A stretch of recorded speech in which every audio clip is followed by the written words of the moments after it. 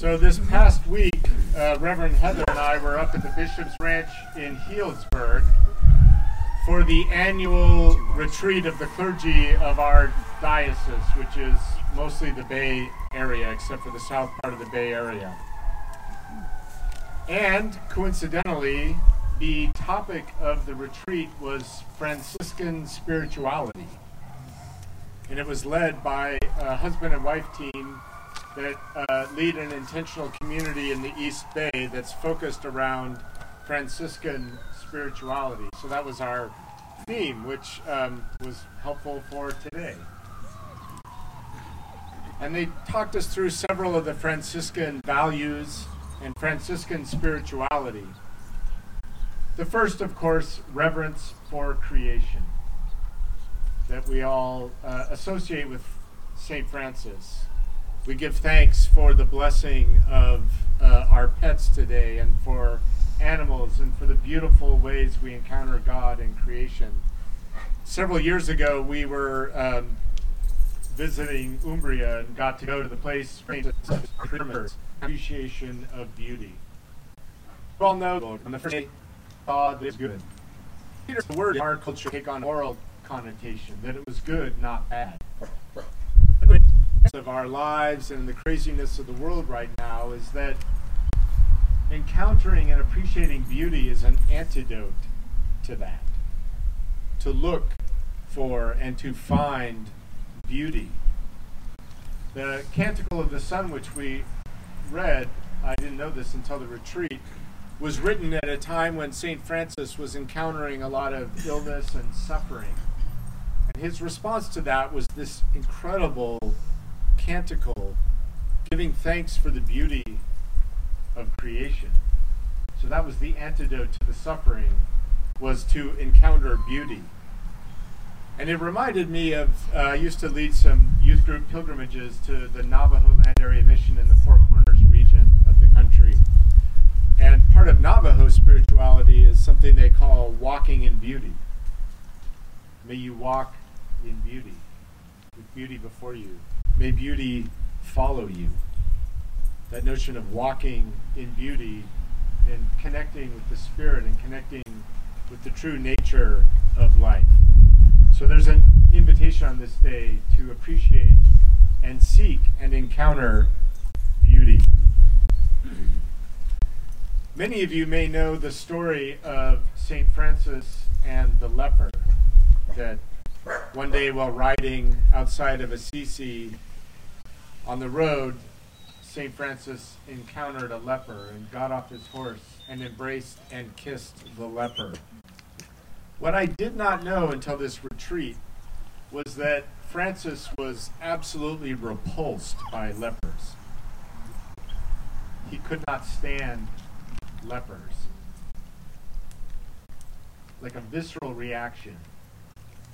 And so when one confronted him on the way, he got off his horse and embraced it and kissed it. I'd never heard this, but St. Francis wrote this in his testament. When I was in sin, the sight of lepers nauseated me beyond measure. But then God himself led me into their company, and I had pity on them. When I became acquainted with them, what had previously nauseated me became the source of spiritual and physical consolation for me. So to take something that nauseated him and to embrace it was transformative for Francis, and no doubt for that leper as well, to be acknowledged as someone created in God's image. So the obvious question is, for each of us, what is your leper? What is it that repels you or nauseates you, that by embracing might transform you, might take something that Ignatian spirituality would call a desolation and turn it into a consolation? It might be something external to you, right? A certain type of person or something in your life that repels you. But it might also be something internal, something about yourself that by embracing,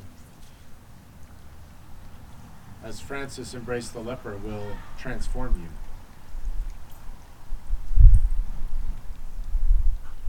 During the retreat, they told a story that I'm still processing. It really impacted me. They were talking about a guy who was talking with a Franciscan spiritual counselor, and the person was saying, I'm so exhausted. Did any of you relate?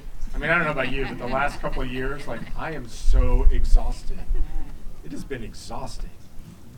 Continues to be exhausting.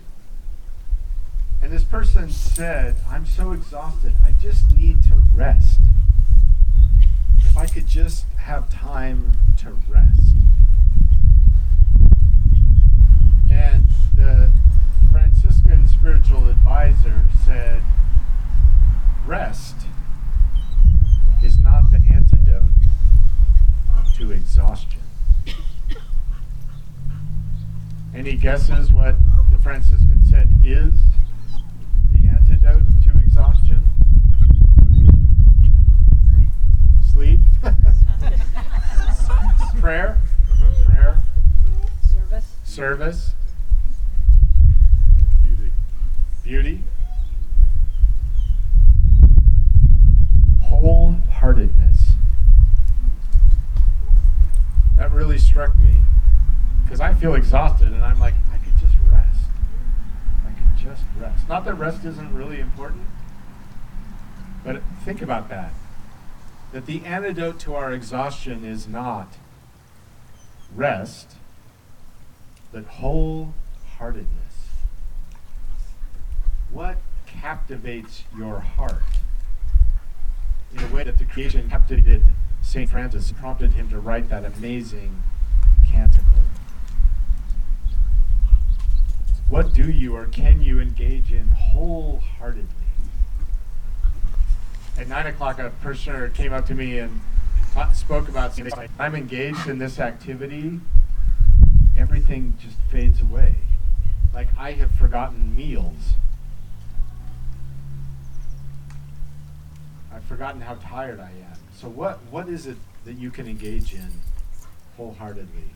So that's the Franciscan homework for the weekend, or the week, or really our lives, right? What is the leper you need to embrace? And again, it might be within you. And how can you address exhaustion by engaging and living wholeheartedly? Amen.